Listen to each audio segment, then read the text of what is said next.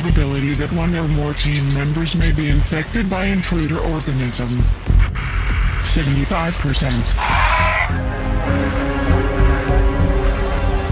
Projection: if intruder organism reaches civilized areas, entire world population infected 27,000 hours from first contact.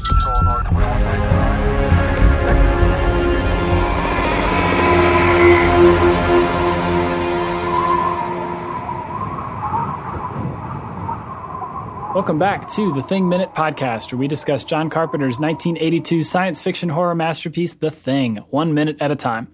I'm Harper W. Harris from harperwharris.com, and joining me for his last day is... I'm Alan Sanders, and if you want to learn a little bit more about me in radio, film, whatever, I've got a public Facebook page, The Alan Sanders Show. You can also follow me on Twitter, Alan J. Sanders.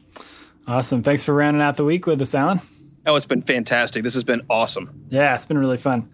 So today we are talking about minute 40 of The Thing, which begins with Mac and Norris walking out onto the UFO and then ends a minute later with Mac, Norris, and Palmer walking over to the empty grave out on the snow, the mysterious blue grave. This continues this kind of UFO segment of the movie, and so the beginning here has them kind of walking out onto it, and then we get our only piece of dialogue here about the UFO. So... it's interesting to note, we talked a lot yesterday about the matte painting aspect of it, but this, even when they're up close, the only thing that's not a matte painting is just that open kind of porthole that they're standing next to. But everything else, again, is a painting, except for, I guess the guy standing in the background. That part was not matted either. But the rest of the UFO is a painting, which is, again, pretty incredible. Yeah, now I can't tell when they first walk up, right about the 10-second mark, if that's still part of the painting, because I know later when they do a close up more on that door, it matches so perfectly. I can't tell if the prior shot at the very beginning of this minute is still part of the painting, or when we get to about the 35 second mark and we see it up close in the foreground where it's obviously real, because you can now sense the metal, the texture, the snow blending to help us give us a sense like, okay, that's the real portal, that's the real hatch, whatever. It blends so well. It tricks you, even if it's the matte painting earlier or not, it doesn't matter. It all still works. Yeah, that's true. And it is hard to tell. I'm looking at that kind of moment about 10 seconds in, and if I had to guess, I'd say since they built that prop of that hatch, it looks like the door of the hatch might be actually real in the frame, but then maybe the bottom part of it is still part of the painting. But it's really hard to tell, which is just right. Another testament to how cleverly this was. The Albert Whitlock painted it, but then also the way they framed it and placed it in too is just, I would have never guessed. And that may be the case, because if you look at the extreme foreground of the hatch, you can almost sense when you freeze frame it and you force your eye to just stare, you can almost sense that just the hair shading difference in the lighting on the metal of the base versus the metal of the lid. Mm-hmm. Yeah, it does look slightly different. But yeah, again, we get another, this time we get a really up close shot of the matte painting while the sun kind of, the cloud cover changes and we see that shadow across it, which again is pretty amazing. And this time we see a lot of detail of that texture of the ship, and I almost had to wonder if Whitlock did two versions of this painting, one where it's all kind of covered in shadow and one where it's in light, because otherwise I'm not sure how they got that detail to come out. It looks totally real. I don't know, but I will tell you one of the things is it does, again, visually tell us something that we see normally on stage, the idea of the spotlight. We're learning more information. When we first land yesterday when we talked about this, the overhead shot, the wide shot from behind the three actors, we see the light open up as if like, oh, the bright light of awareness. Now we're coming up on the hatch. And once again, we're so close. It's like they do this again, this reveal of, hey, we're going to spotlight what's going on here. It's subtle. It's a visual thing, but it's sort of that theatrical shining light on the problem. Yeah, that's definitely true. It kind of adds a more literal sense to the reveal that it's actually, the light is actually kind of gradually shining on what they're looking at. So on top of kind of giving a sense of realism and scale, it also, adds to that. It forces you to look in certain places too and view it the same way that the characters are, which is pretty smart. This conversation that they have here out on the UFO is one of the moments that kind of defines what's going on here and finally connects back to the beginning of the movie, so you finally understand exactly what that was and what you were seeing and when it was, most importantly. Norris says it's because of the backscatter effect, things have been coming up through the ice, and that he guesses this has been here for at least 100,000 years. So we finally know that the UFO in the very beginning of the movie, that crash was happening a long, long time ago. It was, I love that opening of the movie because it is so kind of odd, and that you have no idea how it connects to the rest of the movie for a pretty long time. We're 40 minutes into the movie, and now we're just kind of making that connection officially. Yeah, and one of the things I also like, whether it works or not in science, in terms of science fiction, that there was this being trapped in some kind of cryogenic sleep or some kind of state of preservation in the ice, having been frozen, that once allowed to thaw, came back to life. And it begs the question, how many other things are out there that might be buried, or how many other things from other worlds? Who knows, right? I mean, because the idea that this could have been sitting here for 100,000 years, a lot can happen in that time frame.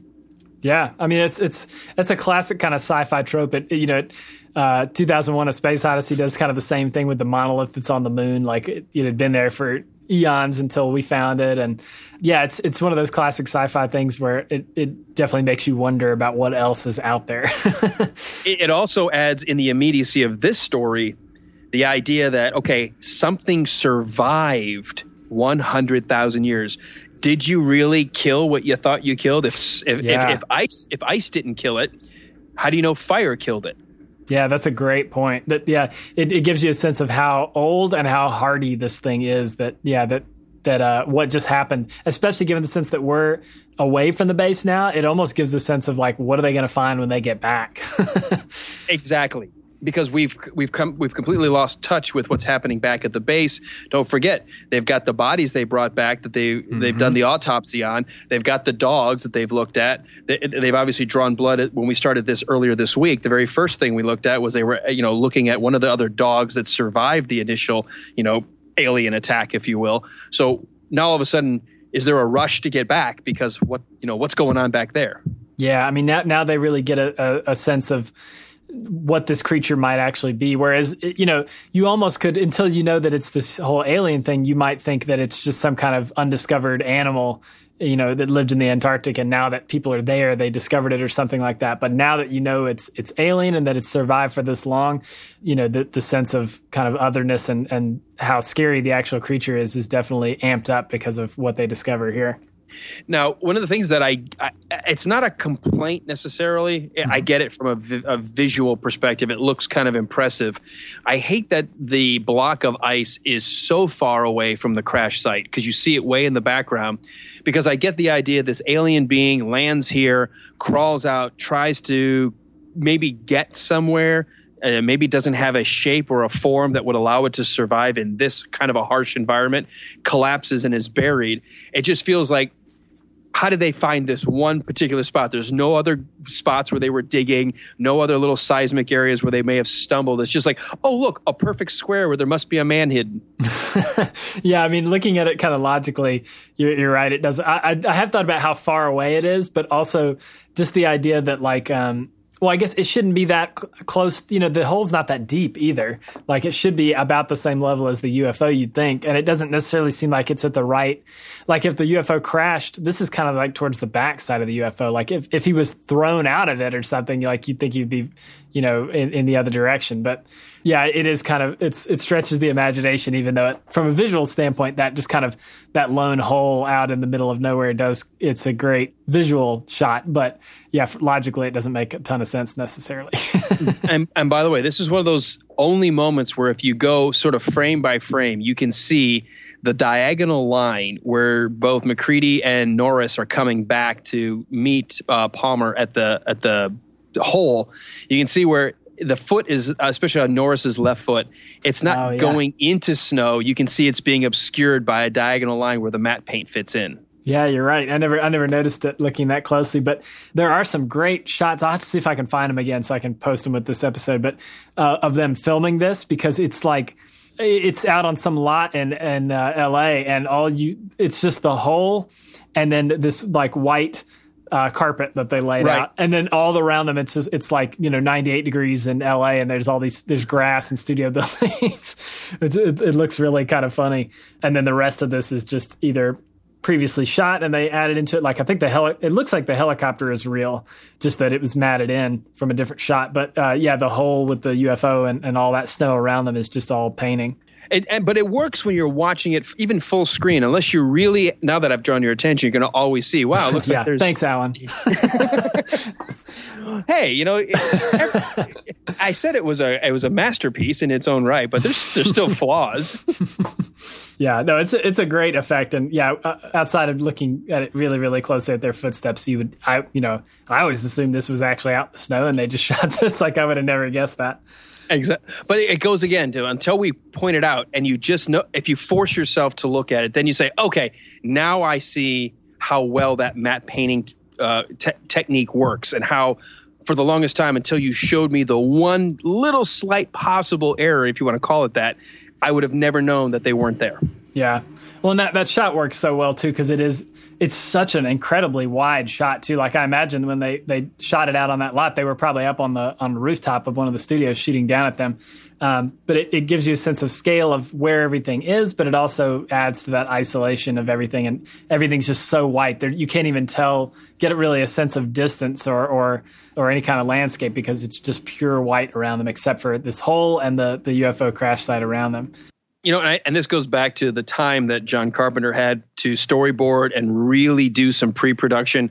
A shot like this, to mat it, you needed to know the exact angles that you were going to be shooting for each moment in this scene to make it work. And and that just goes to show the importance of things like storyboarding and really having a true concept of each shot that you're going to have in this storytelling. Yeah, most definitely. It's very pre-planned out, and you get a sense that the pacing too is very deliberate.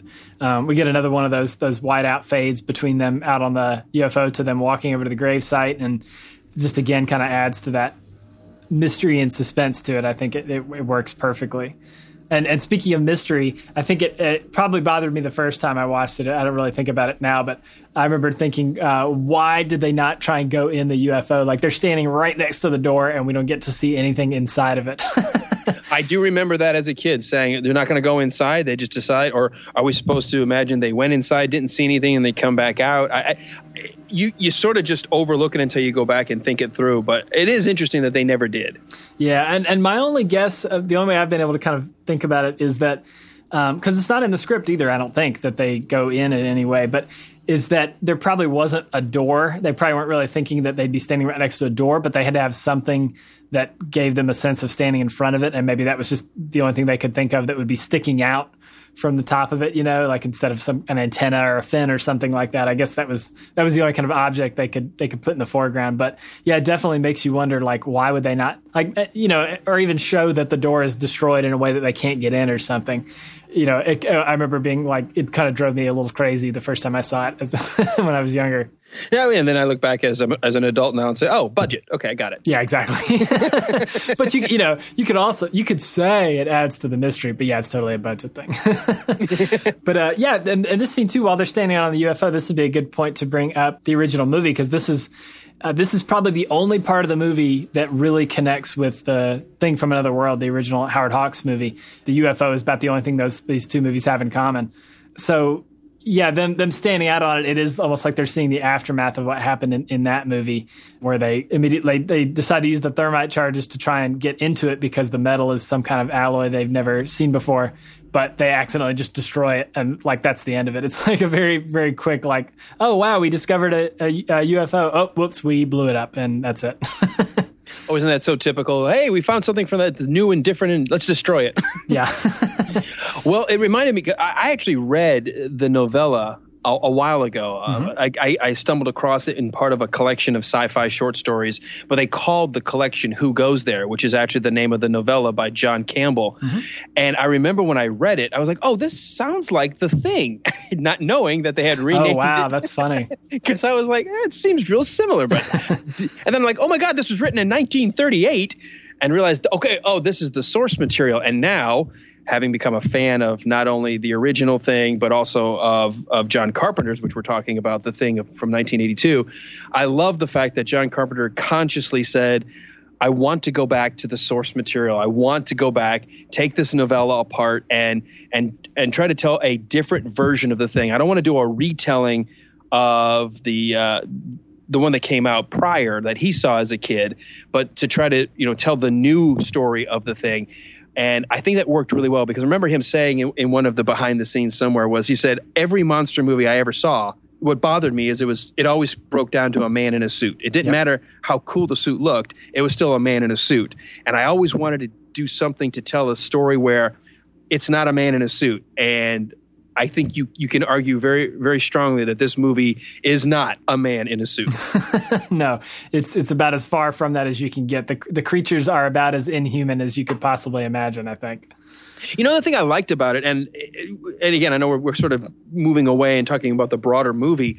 I love the fact that these alien creatures that it starts to morph into weren't so like silly or fantastical. It wasn't like the Men in Black kind of version of aliens. You got the sense of wildlife, of creatures like spiders or like large three-toed animals or beings that could survive in very different atmospheres. They seemed more realistic in other worlds than fanciful. Does that make sense? Oh, definitely. Yeah, it's very against the kind of idea of kind of the look of like fantasy sci-fi at the time, where the aliens they'll either look like people but with small changes, like most of the Star Treks and something like most of the aliens in like Star Trek is what I meant to say. Mm-hmm. But they're very kind of imaginative and kind of out there in a way that it's like taking the idea of when scientists and futurists and stuff imagine what life on other planets might be like, you have to kind of get out of your own head about like, well, of course they must look like humans because this is the only way like living intelligent beings can look, right? But yeah, so for them to make it a creature that's just totally out there and this combination of all kinds of different insects and body parts and things is probably more accurate for one, but it's much more interesting too.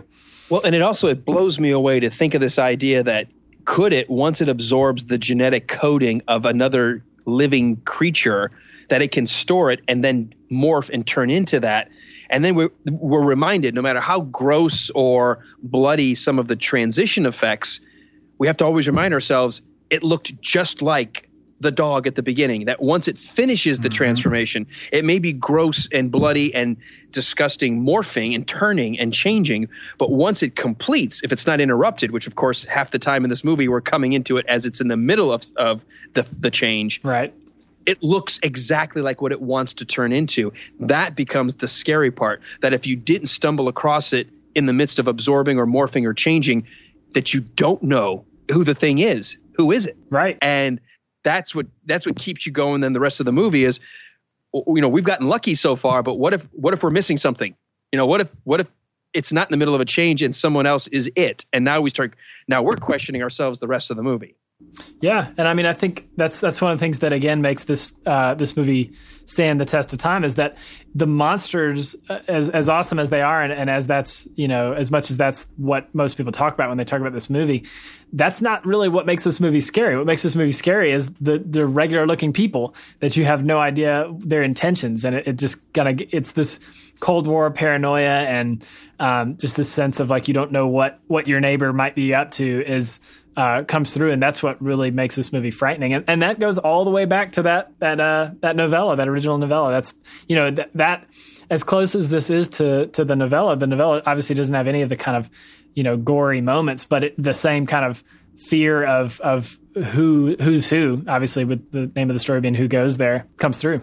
And I know it'll be coming up much later in these series of podcasts, but then when you go back and you look at the fact that the blood supply was taken, then you say to yourself, watching it again and again, how many different people's blood could it have absorbed and then turned into, whether it was people there? Was it other people's blood supply? The fact that it got into it, that it could then at that point turn into anybody. Yeah, I mean, when you really start breaking it down, it's like you think you can follow a straight line of like, okay, well, at this point it touches Bennings, so Bennings is possibly infected. And at this point, he's alone in a room with him and that kind of thing. But then once you start watching it, there's all these places where it's like, okay, it could totally have literally infected and become any single person at this camp. There's no way to possibly know it. Yeah, there's little moments like that, the blood packs being one of the big ones for sure, where, it really kind of throws any theories you might have out the window. And I think, and again, as you go along and discuss it, but since this is my last day to be able to talk about it, I think, as always, we talked about Kurt Russell's character sort of being the guy that's trying to take control, that there's got to be a solution, there's got to be an answer. And it seems like every time they learn something, they realize, okay, we don't know enough, and it keeps getting bigger and worse. And at this point, we realize now it could be anybody. And he even realizes it when he knows that to do the test later to check everyone's blood, that it could be anybody. And it's grown much like the creature grows and morphs and shifts. The problem has grown and shifted to beyond anyone's control, which brings me back to what I said, I think, earlier this week. I'm glad they didn't do the Hollywood ending, because the only way you can contain this problem is no one can survive. Yeah. Yeah. And so, I mean, like you mentioned that this is your last day. I've been asking everybody on their last day of the podcast who you think might be infected at this point in the movie. And it sounds like you kind of think it literally could be anybody, that there's almost no way to tell. And obviously some are not, because, later when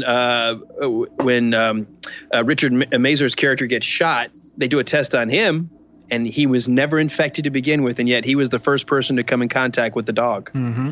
So that's the guessing game, and as they reveal and they learn, I love the fact, again, I said this yesterday, the immediacy that we feel like we're learning as fast as the characters are learning, and we realize there's no way to know everything. Yeah, it's just, again, that sense of vagueness and mystery, and like that in the end you have to kind of give up, that just like them, there's just no way to know. And, the whole sense of that there is no way to know what's going on in another person's head or who somebody really is I think kind of the idea that Carpenter's trying to put forth in here, and just how scary that idea actually is, that, as well as you think you might know somebody, you never know what's actually going on in their heads. And it's a frightening idea, and it's put in terms of, a scary alien, gory monster in this movie, but it's done in such an intelligent way that, it really sells that concept.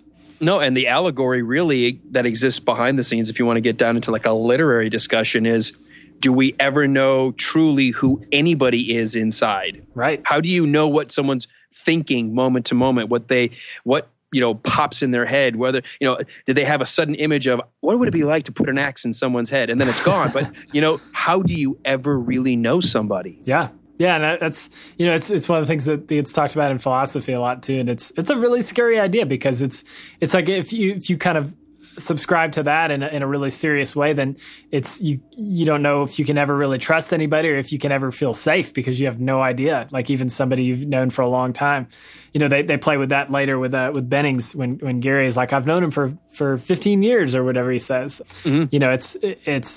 That's a very scary idea, and so to kind of put that more kind of abstract concept in terms of kind of this classic sci-fi idea, but then combined with such another abstract idea of it not just being just an alien that's attacking people, it's the way that it actually absorbs and becomes somebody else is just terrifying.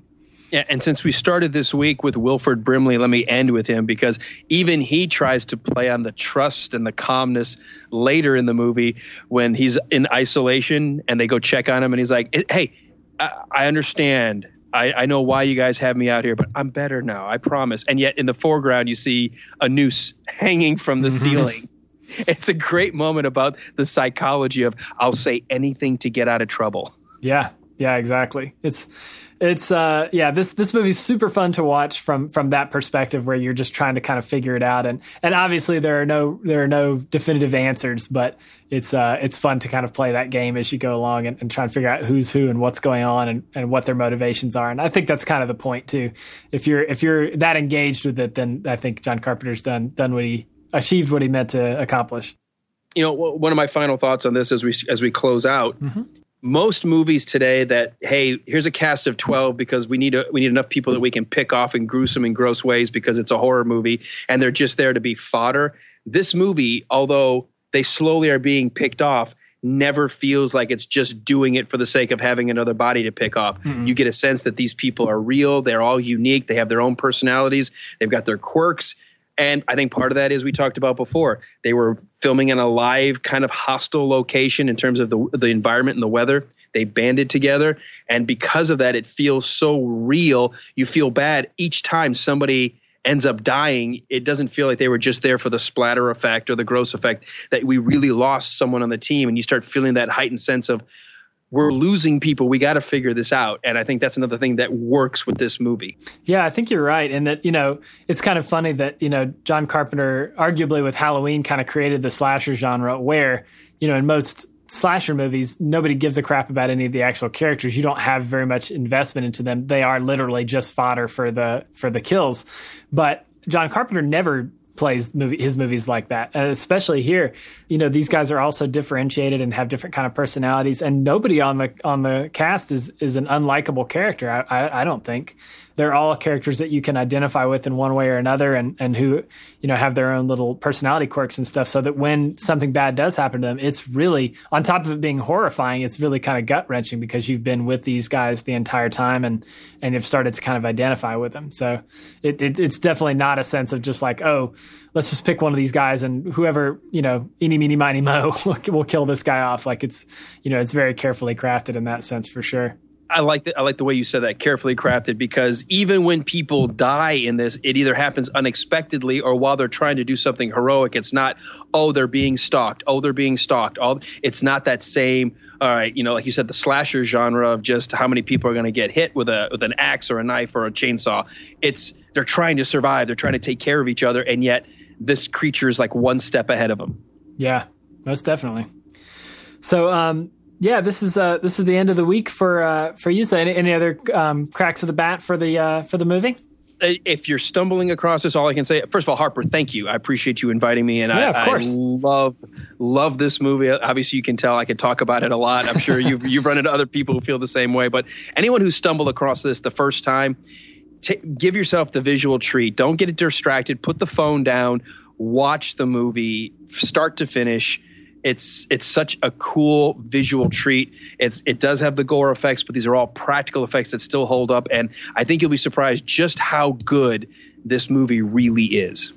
Yeah, I 100% agree. It's been an issue for me how good this movie is, and that every time I sit down, when I was getting started, every time I sat down to watch it and take notes, I'd take notes for the first 15 minutes, and then my notes would start to kind of trail off because I'd be getting very invested in the movie, and I'd have a hard time focusing on analyzing it because I'm just so into it. But yeah, so I 100% agree. It's a movie that I would recommend watching without distraction, but it's a movie that I can't watch and not get invested in. So it's a sign of a classic. So yeah, Alan, thank you so much for being on this week. It's been awesome. It's been really, really fun. Excellent. Again, thank you for asking me. It's been a delight and a treat to be part of this. Cool. So that'll wrap up Minute 40 and also this week of the podcast. So if you do like the show and want to support it, there's a couple ways you can do that. The easiest way to do it is to go to thethingminute.com/Amazon.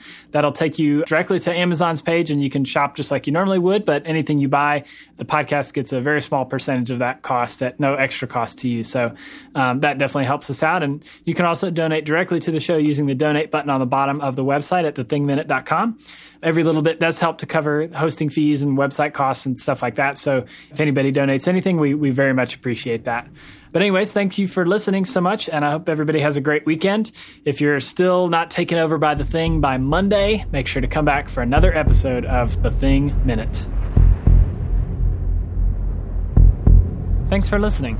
If you enjoyed the show, please go to thethingminute.com. There you'll find the show notes with links to anything we talked about on this episode and lots of other resources on The Thing.